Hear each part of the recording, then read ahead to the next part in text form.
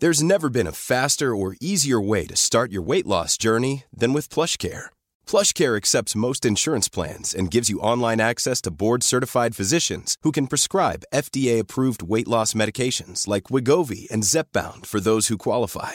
Take charge of your health and speak with a board-certified physician about a weight loss plan that's right for you. Get started today at plushcare.com/weight-loss. That's plushcare.com/weight-loss. plushcare.com/weight-loss. Hey, I'm Ryan Reynolds. At Mint Mobile, we like to do the opposite of what Big Wireless does. They charge you a lot, we charge you a little. So naturally, when they announced they'd be raising their prices due to inflation, we decided to deflate our prices due to not hating you. That's right. We're cutting the price of Mint Unlimited from $30 a month to just $15 a month. Give it a try at mintmobile.com/switch. $45 up front for 3 months plus taxes and fees. Promo rate for new customers for limited time. Unlimited more than 40 gigabytes per month. Slows full terms at mintmobile.com. Mom deserves the best, and there's no better place to shop for Mother's Day than Whole Foods Market. They're your destination for unbeatable savings, from premium gifts to show-stopping flowers and irresistible desserts. Start by saving 33% with Prime on all body care and candles. Then get a 15-stem bunch of tulips for just $9.99 each with Prime. Round out Mom's menu with festive rosé, irresistible berry chantilly cake, and more special treats. Come celebrate Mother's Day at Whole Foods Market.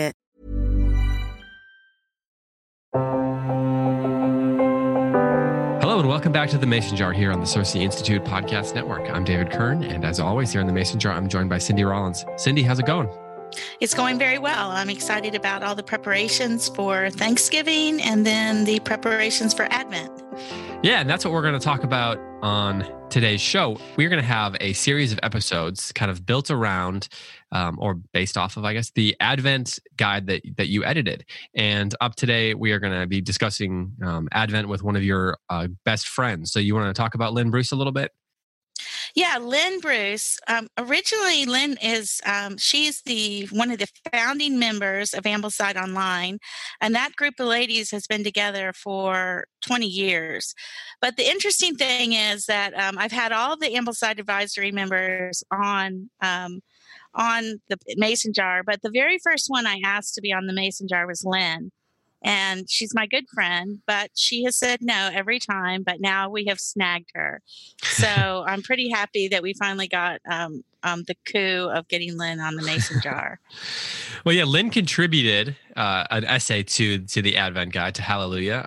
And so we wanted to have her on to discuss some of her traditions that she brings with her to celebrating Advent, what she grew up with and what she's incorporated into her home. And then you talked for a nice long while with her. It was fun to talk to Lynn because she does have a rich background of celebration. Yeah, but of course, what we want to do is we want to talk to a number of different people who contributed to the Advent Guide. So if you go over to our Patreon page, patreon.com/themasonjar, we are going to be posting some interviews with each of the different contributors to the Hallelujah book. So that includes Greg Wilbur and Dr. Brian Phillips, and includes Carrie Williamson, and who else did we talk to? We talked to my mom. I think that covers it, right? Yeah, we talked to you and your mom. Yeah, I think we talked to everybody who contributed to the Hallelujah book.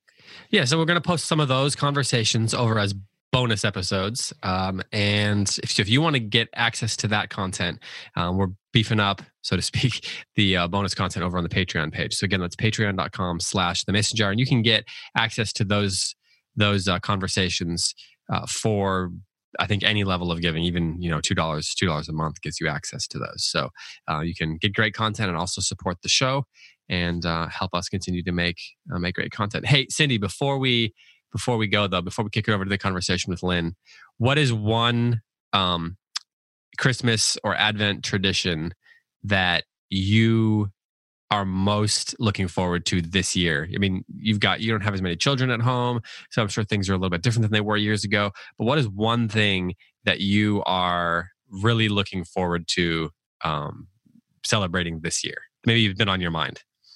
Well, I really, really enjoy just having a morning devotion with some kind of Advent devotional. I will go through the Hallelujah thing all by myself, and I look forward to that. But I have books by Malcolm Guite. I just got a book that is not so much a Christian book, but it's Nigel Slater's Christmas Winter, beautiful volume by that. So I'll read that every morning. Just being able to sit in the quiet and peace of the holiday. For me, it's quiet and peaceful. And I have to embrace that because if I think, oh, it's not what it used to be, then I'll be really sad. And I don't want to be sad. So I'm just going to have to embrace those quiet, joyful moments of sipping my coffee, watching the Christmas tree, and reading some really good, thoughtful books on the season. I was going to say, there's probably a lot of people who are listening who are like, man, I wish I had wish I could have quiet. So I guess that's the thing. You got to lean into whatever season God's given you, right? Yeah. As I said that, I thought, well, this isn't fair to all the moms who are not going to have a quiet, peaceful season. So sorry, you just have to wait, and then it'll be super quiet, and you can just enjoy it at that point. It will come, believe me, and it won't be, it is a little bittersweet. Well, I guess with that, we don't need to give too much of an intro to this conversation with Lynn, so I'm going to kick it over to Lynn now. But thanks to Lynn for being on. Thanks to everyone who's been listening. And again, if you want to get all the bonus conversations, you can do that over at our Patreon page, and I'll put the link in the show description as well. So thanks to Lynn for being on, and thanks to you, of course, Cindy, for doing this conversation with her. Yeah, and Lynn has sent us a bunch of links, so we'll put those up, and it'll be great. All right. Yep. Thanks, everybody. Yeah, thanks, everybody. Okay, I am here on the Mason Jar today with my good friend, Lynn Bruce. I'm going to tell you a little bit about her. You can read about her at Ambleside online if you want to read a little more about her. But and you can also read about her in the book that we're going to be talking about a little bit today, Hallelujah, A Journey Through Advent with Handel's Messiah. But Lynn is a Texas girl. She grew up on a wheat and cattle farm in Texas. Her father was a minister. Her mother was a voice major. And all of this, of course, has affected her life. Through her early exposure, she developed a lifelong relationship with the fine arts and great literature. And she went on to college. She went to Texas Tech University, where she graduated magna cum laude with a BS in education. And she taught special ed in the public school for a little while.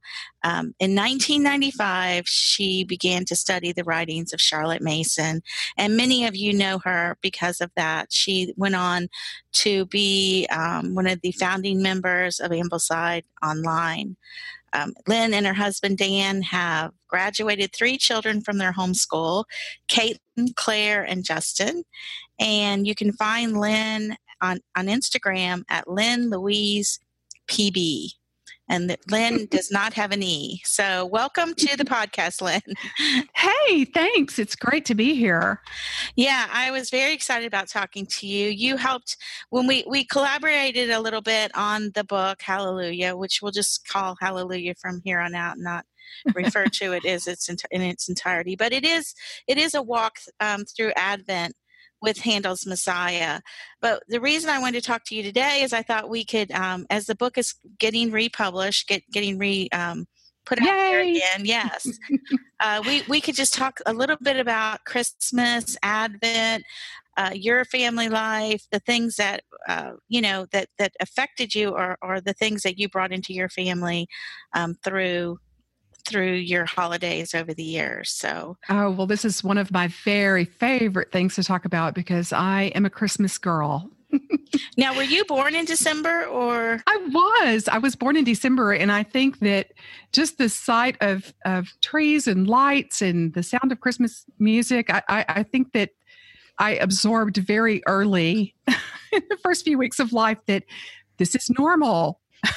This is joy. There's a joy. What is well, I won't ask you what your birthday is on here because David and I also share a December birthday. So we're just a jolly group today. I think we're actually all in the same week. Okay. That's what I was thinking too. And you share a birthday with my daughter, Claire.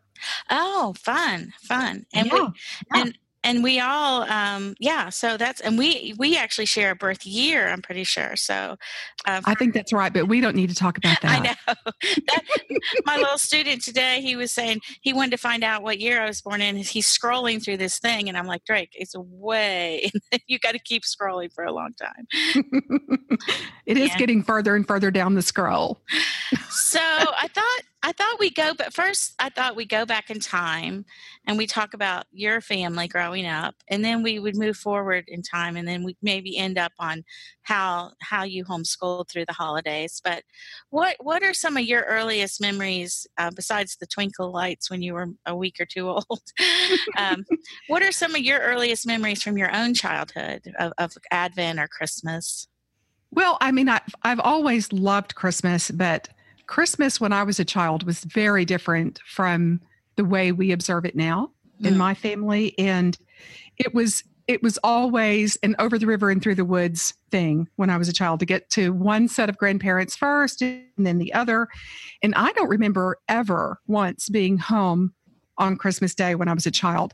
And I don't really regret that. I have a lot of gratitude. I'm very glad for the deep, deep love that was available to me, and that I got to, grow in those relationships with my grandparents and with all my cousins.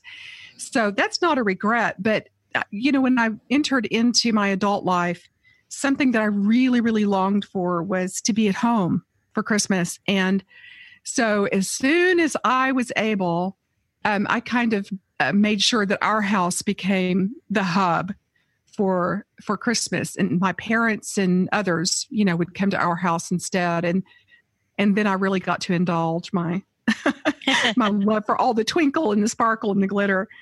And then when Dan and I first got married, though, I think like a lot of young couples, we really had to kind of find our way, because that first Christmas we were together, frankly, it was a shock for both of us. In his family, he had a small family, not a lot of cousins, not a lot of grandparents left, and not a lot of siblings. And so his family, the first time that I went to one of their holiday observances, it was so sedate and so leisurely. There was, velour lounge pants and homemade eggnog, and they just sat and visited and sort of slowly unwrapped packages over the day. And I kept thinking, when does it start? My family, though, I think was a bigger shock for Dan. He was gobsmacked, just sort of exhausted. My family was this packed house full of exuberant storytellers, if you can imagine that. Yes, I can. A lot of very loud laughing and gift wrap flying through the air. And there were so many of us that, pardon me, when we started unwrapping gifts, it was like, when you got through opening your gift, the next guy had to go because we had a lot of ground to cover. And I just remember looking over at Dan, and he was pale. He was just it's like he couldn't find any air to breathe in this room. And then our church life, as it related to Christmas, the background was very different too. And we had to kind of find our way there. For Dan, it was Christmas in church. It was a very large traditional church, and robed choirs and trumpets and, singing gloriously across all the Sundays of Advent. And then they had a beautiful Christmas Eve candlelight service with the traditional gospel lessons and carols, which that was all new to me, and I love it to this day. But in my own faith heritage, church observance of holidays was far more simple and spare, except when it came time for our congregation to sing old carols in 4-part harmony. And then it was spine tingling. I mean, the beauty and joy that rang out from the pews was just transporting and exhilarating. And so we used to joke that Dan's church was organs and mine was organic. But we had very different traditions, but both of our traditions were filled with beautiful singing, and that was our common ground. And so that's kind of where we began. Now, does Dan sing in 4-part harmony with you guys? Dan, he does. He did not at first. Mm-hmm. And I go around the house singing hymns all the time. And I think when we first got married, he thought that was strange, but he does it now. So he's got a beautiful voice, actually. He was in choir, in high school. So he jumped right in there. He loves it. Wow, that's really neat. So you both your church traditions were very different, but you both adapted to each other. But your own home traditions now were there. So you really started many of your own traditions at that point. Since and I don't want to skip over what you said at first, because I think that was absolutely wonderful that your family, the tradition was to go to see the grandparents. As a grandmother, I really I support that tradition. but but I see the value in that, even beyond. Many of our family members are the same way. We all like to be at home for Christmas. So, that's sort of taken over, and because we all love it so much, we all want to make our own little ecstatic holiday in our home. But there is a wonderful thing, even apart from building your own traditions in your own home, of going forth to grandmother's house, as you said. And oh, so exciting. So exciting. And, I just remember the smells, just walking in that house, and the smell of all the food and everything is it's so exciting to me even now. And they've been gone for, years, but my grandparents were also very different in the way they observed Christmas. My dad's mom, Christmas was like this enormous party. And I wrote about her in Hallelujah. And she just really pulled out all the stops. My other grandmother, it was just so different. They didn't really decorate, and they never bought us gifts. But the way they showed their Christmas love for us was food. I mean, just the food was out of this world. And it was a lot of feasting together and sitting around and telling stories and singing. They were a singing family as well. That's my mother's family. But just a lot of laughter and a lot of sitting around the dining table for hours, but very, very different. And so I got to see, different ways of celebrating, and that was useful too. I think as far as having, the kids come to you, that is just something that has to be worked out. I've seen a lot of families compromised by, the family with the small children. They have their Christmas day at home, but then maybe the next day they go to grandma's. And I think that can work beautifully too. Yeah, we've always had Thanksgiving as a major holiday, and then Christmas the week after Christmas, we kind of all trickle in here. Now, what you mentioned, your family, the one family, their traditions were food. Do you make any of the recipes that your grandmothers made back then? Oh yeah, I am definitely. I mean, it's all about the food. It's funny because when I was getting ready for this podcast and kind of thinking about going back over all those years when my children were small, I asked all three of my kids, what really stands out for you about what we did at Christmas? And of course, I got three very different answers, but my son just said, the food. Yes. All about the food. And my kids are such traditionalists. And I think I talked about that in Hallelujah as well. If they've done it once, it's a tradition, and it has to be done every year after that. Right. So you better be really sure that you want to keep something sustainable if you ever started even once with my kids. But our holiday menu for like a week around Christmas is carved in stone. And I tell you what, I better not even think about changing anything. There have been a couple of years when I've said, why don't we skip the Roquefort grapes, or why don't we skip the cheese ball? And it's like, the blowback is pretty remarkable. Yes. So, yeah. I I do some of the things that my grandmothers did, but I definitely branched out and started other things, other dishes and baking and all of that. Yeah, when the dish comes and it's so good that it stays, and then over the years, how many dishes keep staying, it can be quite daunting when it. Oh yeah, I mean, we've got a menu for Christmas Day, of course, but then there's one for Christmas Eve, and it's all three meals have to be a certain thing, and then of course my kids call the day before Christmas Eve Christmas Adam. And there's food that has to be eaten on Christmas Adam as well. And of course, all this time that we're keeping this going, we're having to cook ahead, Yes. So it's just it's quite a production. I have these big pieces of butcher paper that I tack up on the wall in the kitchen that we call the Feasty Flowchart. And every year we make one that covers what needs to be done on what day and who needs to do this. And anyway, I would lose my mind if we do that. Yeah, I mean, that's it's a great idea. There you go. That's a fantastic idea.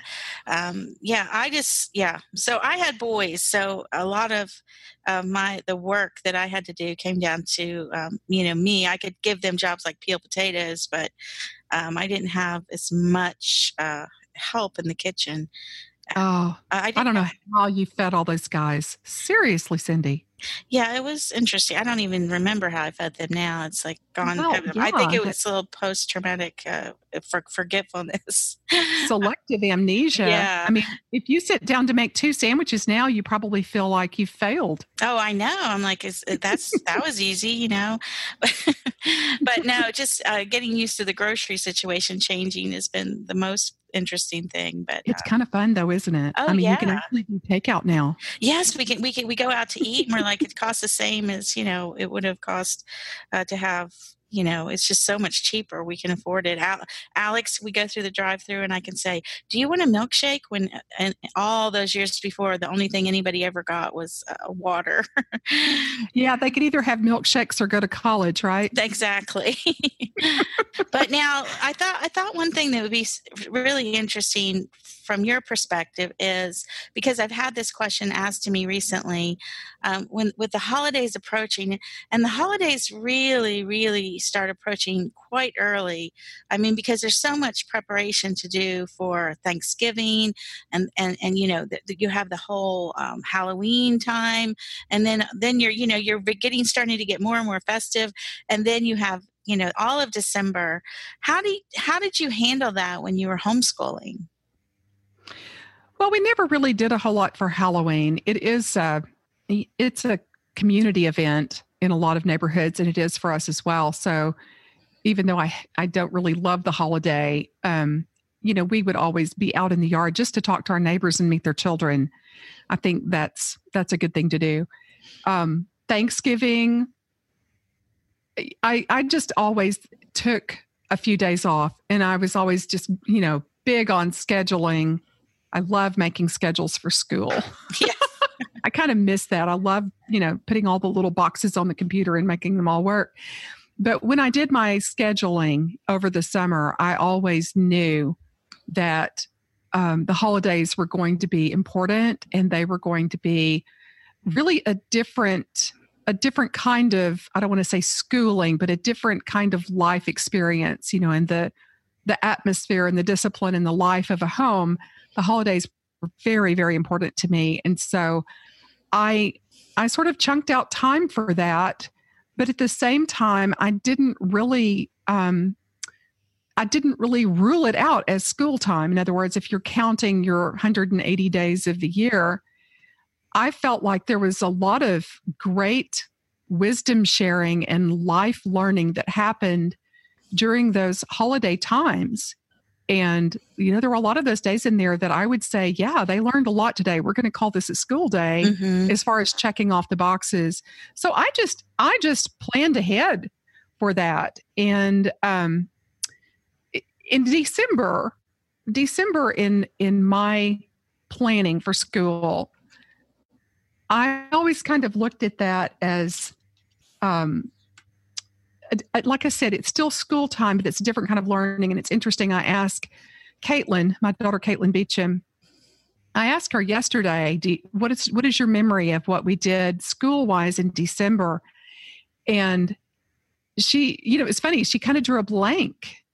And I thought, yes, I pulled it off. They didn't realize that I had intentions set, and that I kind of had an agenda. It just felt like life. It felt like what we did.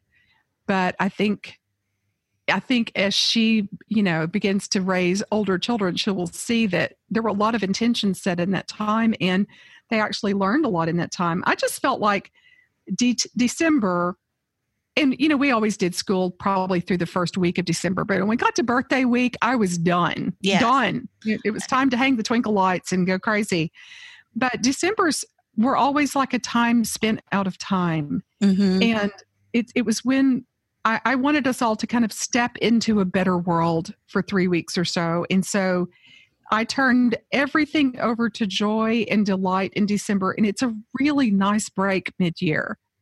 That fall semester, it's so much effort just getting a good school year going. And I think by December, you really need this big dose of loveliness. And I always looked at it that way.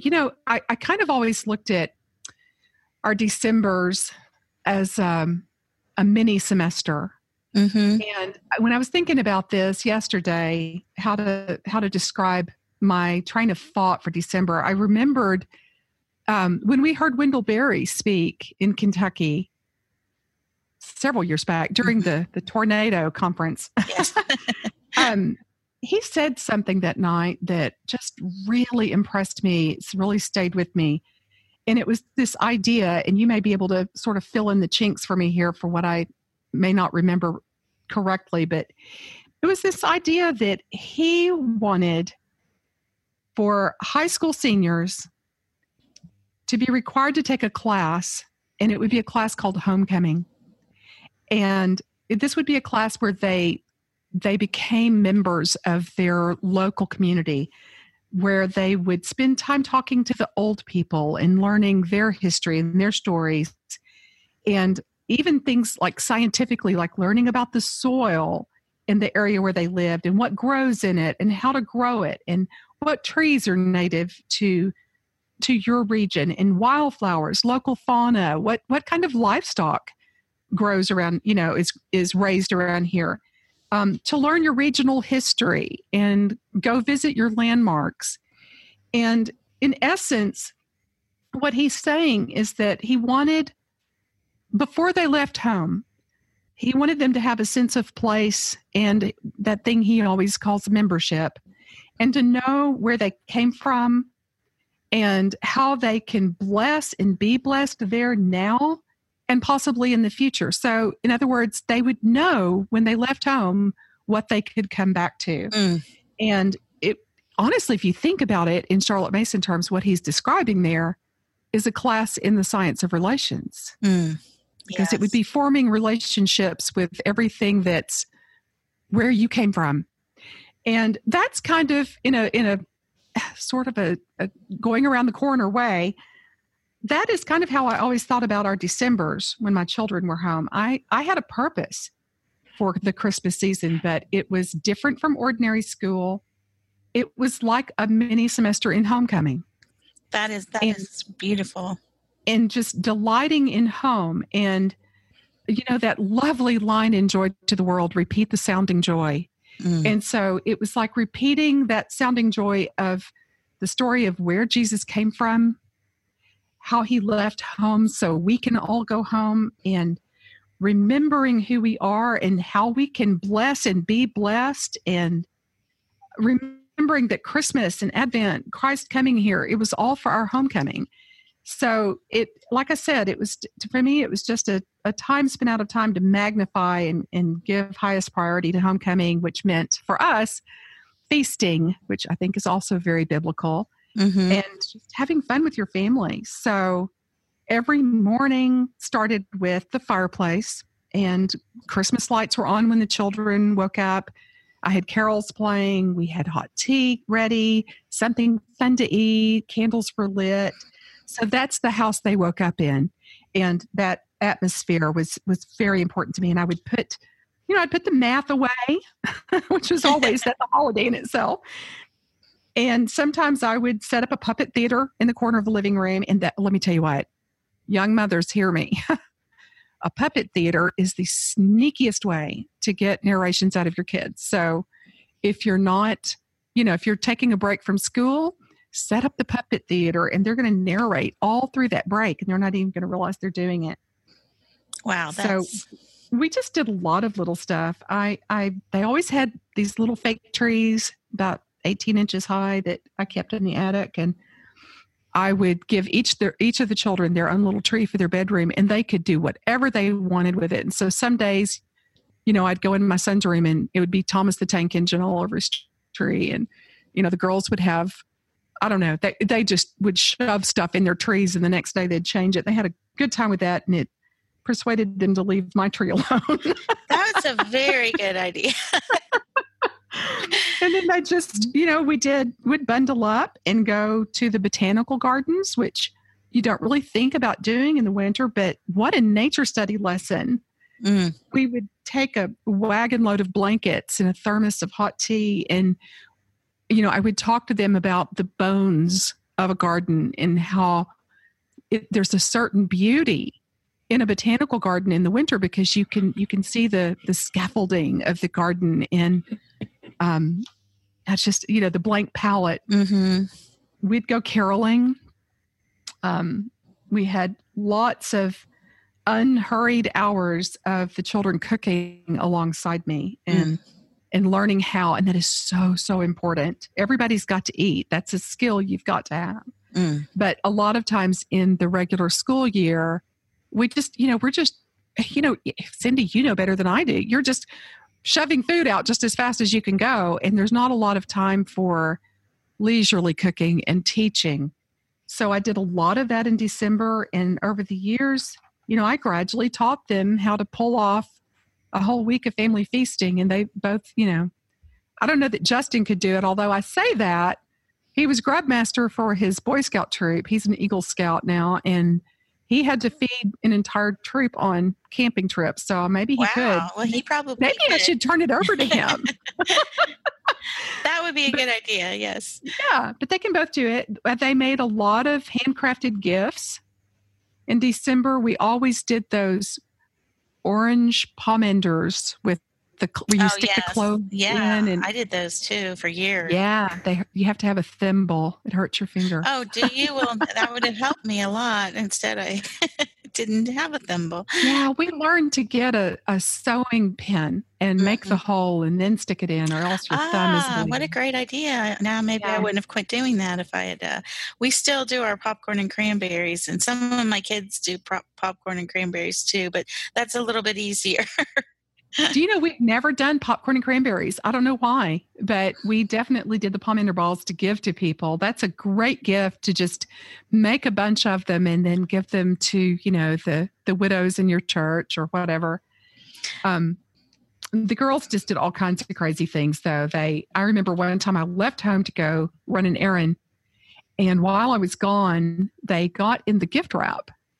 And they got out gold ribbon and white tissue paper, and they just started doing all this crazy stuff. And when I came home, they had hung a garland of angels made out of this white tissue paper from like one Christmas light to the other, and it looked like ghosts. But we've still got them. They're the Christmas ghost angels. And they just did all kinds of stuff like that. There was a lot of singing. It was a good time for them to just play their instruments instead of practice. Right. Fun. That's very different. They usually had recitals. And then I would have them write cards and letters to people. We're not doing copy work or dictation, but keep the hand moving.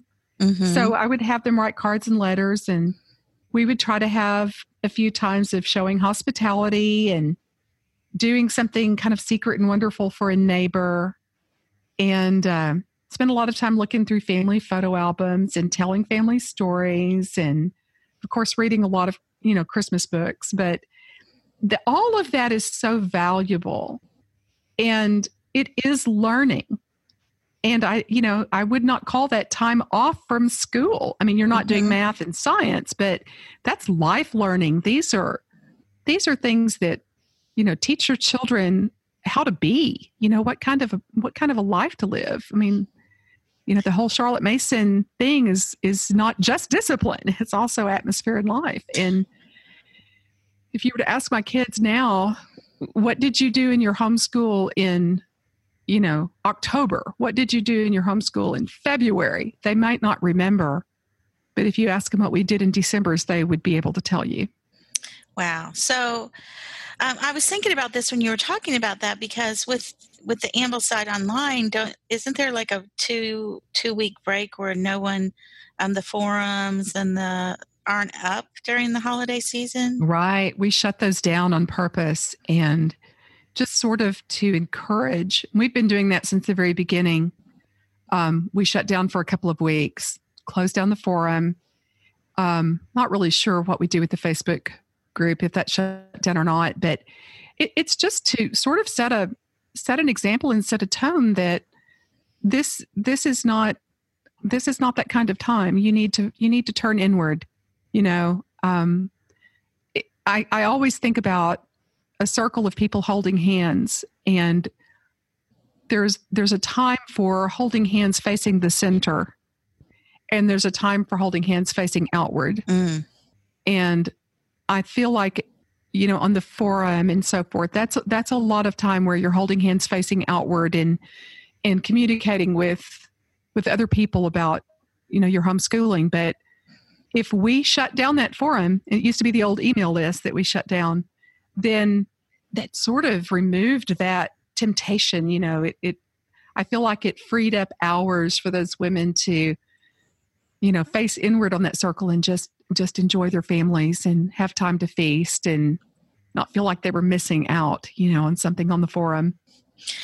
Well, let me ask you a couple favorites questions. Okay. So what do you, we'll go back to food first. Do you have a favorite Christmas food or drink? Oh my goodness. That could be another podcast. I mean, I could talk about food all day.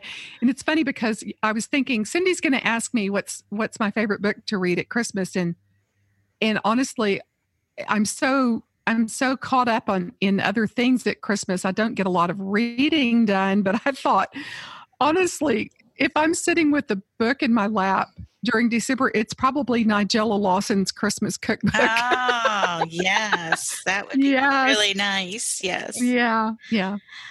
She is something else. She has those holidays down, I'm pretty sure.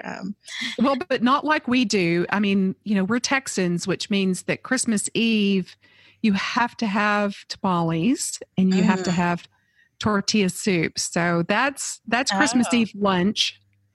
And then Christmas Day, we do, my husband grills a big tenderloin, and we have roasted potatoes with garlic and mint, and we have braised shallots, and it's just delicious. It's a great meal. But I think the trick is the things that we eat at Christmas, I don't cook them the rest of the year. Yes. Ever. Yes. Right. Ever. Yeah. If I made tortilla soup in October, I think my family would probably refuse to eat it. It would be out of place. Right. Yes. Well, you'll have to send me your recipe. Well, do you know it? I've actually started putting together all of our holiday recipes and stuff in a Scrivener file so that I can have that bound and give it to my children. Oh, that's a great idea. Yeah. So maybe I'll just write you down for a copy. There you go. Yes. Thank you very much. Birthday gift. Yeah. So what about your songs? What are I know you probably have more than one, but what's your favorite? What are your favorite Christmas songs to sing? Well, this is where it's going to get quirky and weird, because I guess if you wanted to pick a song that's like in a hymnal, the common ones, it would probably be Joy to the World. Yeah. To me, that just expresses the whole business of Christmas. And I have funny memories of my little bitty girls trying to sing Joy to the World. And one day I overheard them. I mean, they're tiny, right? They're preschoolers at this point. And I heard them just singing at the top of their lungs in the bathtub, "Joy to the girls, the Lord is fine." Oh, yes.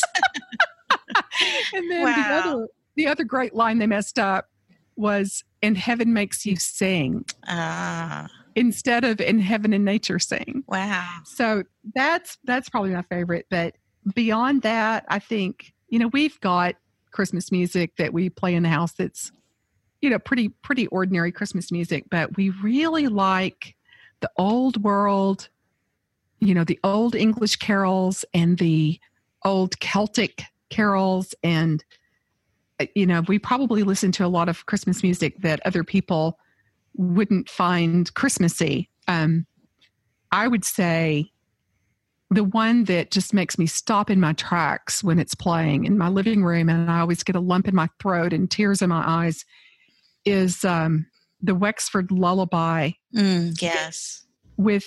But this one is different. This one is rewritten in I guess it's Irish.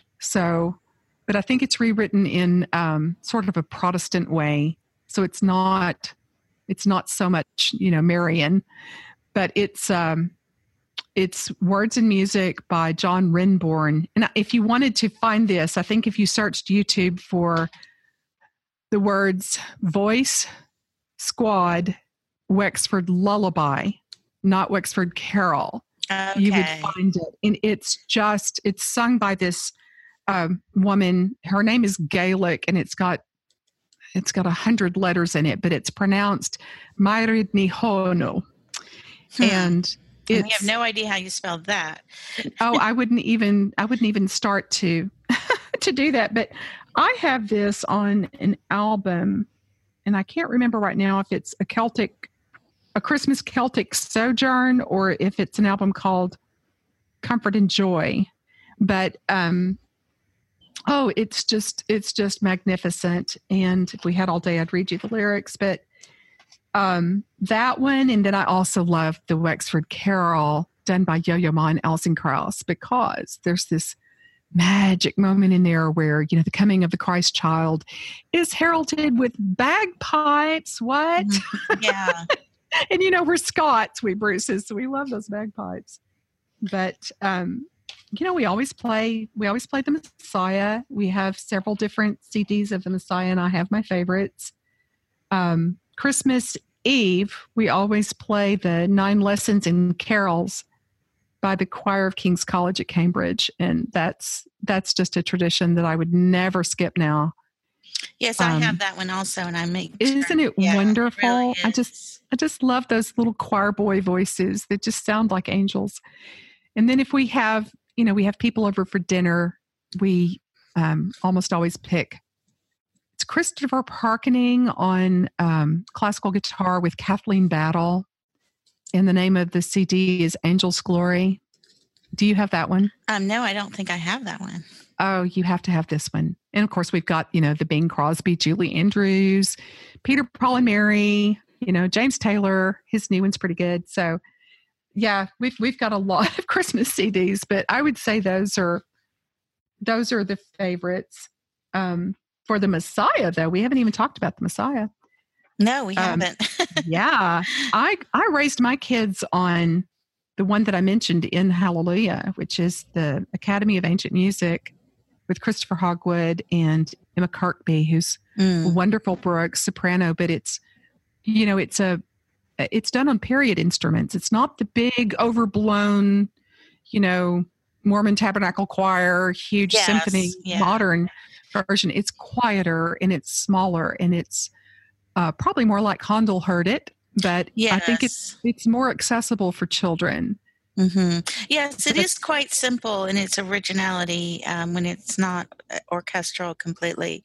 And I like those versions too. That's really my favorite is the London Philharmonic, and they use the very first libretto, and it's very much in keeping with the whole early vision of Messiah.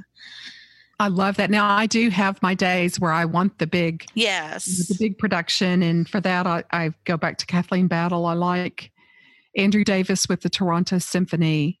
That to me is just, you can't beat that one. It's just perfect. But we did use the more Baroque recordings of it when the children were small, and partly because my goal was to take them to a sing-along. And in Dallas, we have the Dallas Bach Society that does the very Baroque setting every year, and it's a sing-along, and it's just wonderful. So as I wrote about in the book, years and years ago, I couldn't wait to do this, but we spent a fall semester memorizing the scriptures that were used in the Messiah libretto. Mm-hmm. And I didn't tell the kids what I was building up to. I just pulled those scriptures out, and that was our scripture memory work. And we used it for copy work and dictation and recitation that fall. And then, about November, I started sneaking on the Academy of Ancient Music recording while we were eating dinner on Saturday night and cleaning up the kitchen. And then we started working on different pieces, different pieces of the oratorio. And they just gradually picked up a lot of it. And then that December, we went out to hear a performance. And there's a really sweet part of this. We had a contractor working on our house. He worked on our house off and on for 5 years. We bought a house that needed to be renovated. And he grew up in very, very rural part of Oklahoma. I think grew up fairly poor, rough life, grew up without a father. And he was a great contractor, sweet, sweet guy, drank too much, very lonely in his life. And he became very attached to us. So that Christmas, we invited him to come to the Messiah with us, to this sing-along. And I told him, you're going to need to bring a change of clothes. And do you know anything about this? No. He had never heard Handel, anything Handel. He had never heard the Messiah.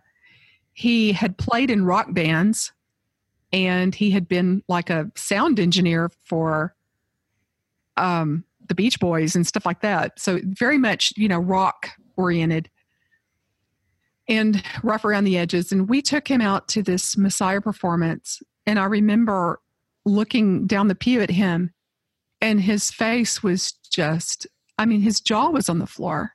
Mm-hmm. He had never heard anything like that. And he had the score in his hand and trying to sing along. But several times I looked over at him, and he had tears just rolling down his face. And he was speechless. He'd never heard anything like that in his life. And that was 20 years ago, 15 maybe. And he calls us every Christmas, and he's moved far away now, but he calls us every Christmas, and he talks about that and how transforming that was for him, that he didn't know music could sound like that, and how much he loved it, and that now he listens to the Messiah himself. And that was just a wonderful thing. But my daughter Claire told me this week that semester, that fall semester that we spent getting ready to go do the sing-along, she said that was the semester that she knows inspired a passion for vocal performance. And she studied voice in college and is still just got the voice of an angel. But she said it all started right there. So wow. It's a powerful, powerful piece. And I particularly love the way it points us backwards to the fulfillment of the prophecies of the Christ child's birth, but the Messiah also points us forward to, he's coming again. Yes. Yes. And that's, it's just all there, isn't it? Yeah, we've talked about that before, and we need to wrap things up here. But it is wonderful that some people listen to the Messiah at Easter, which is a perfectly legitimate thing to do because it ends at that triumphant place. But I like to get it all in at Christmas because, for one thing, I don't want to miss out and let things go by the wayside. But the other thing is, it's still entirely appropriate to move on to and to end with that glorious ending of the whole thing, which is still very, very festive. Well, Lynn, we have probably got to wrap things up here. We've got, I feel like we could go on, and we want to have you back on. I had a hard time twisting your arm to get you on the Mason jar. And how many years has the Mason jar been rolling? I don't know, like 2 or 3. I'm not sure. But well, that's how long you've been trying to get me on here. And that's how long I've been Yeah, saying, nah.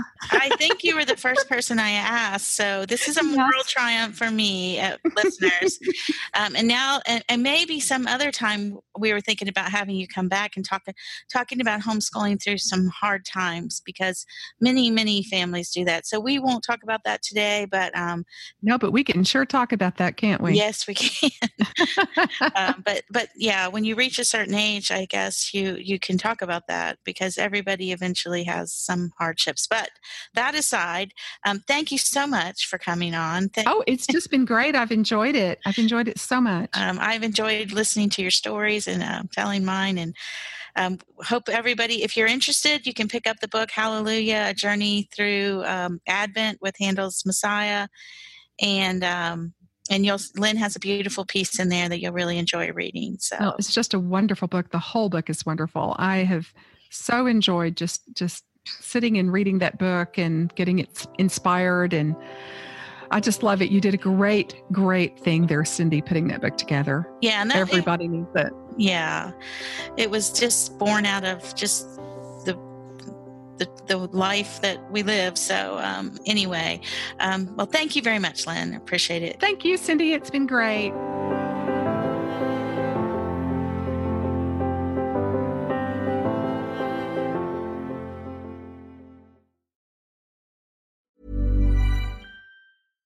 Hi, I'm Daniel, founder of Pretty Litter. Cats and cat owners deserve better than any old-fashioned litter. That's why I teamed up with scientists and veterinarians to create Pretty Litter. Its innovative crystal formula has superior odor control and weighs up to 80% less than clay litter. Pretty Litter even monitors health by changing colors to help detect early signs of potential illness. It's the world's smartest kitty litter. Go to prettylitter.com and use code ACAST for 20% off your first order and a free cat toy. Terms and conditions apply. See site for details. Planning for your next trip? Elevate your travel style with Quince. Quince has all the jet-setting essentials you'll want for your next getaway, like European linen, premium luggage options, buttery soft Italian leather bags, and so much more. And is all priced at 50 to 80% less than similar brands. Plus, Quince only works with factories that use safe and ethical manufacturing practices. Pack your bags with high-quality essentials you'll be wearing for vacations to come with Quince. Go to quince.com/pack for free shipping and 365-day returns. Mom deserves the best, and there's no better place to shop for Mother's Day than Whole Foods Market. They're your destination for unbeatable savings, from premium gifts to show-stopping flowers and irresistible desserts. Start by saving 33% with Prime on all body care and candles. Then get a 15-stem bunch of tulips for just $9.99 each with Prime. Round out Mom's menu with festive rosé, irresistible berry chantilly cake, and more special treats. Come celebrate Mother's Day at Whole Foods Market.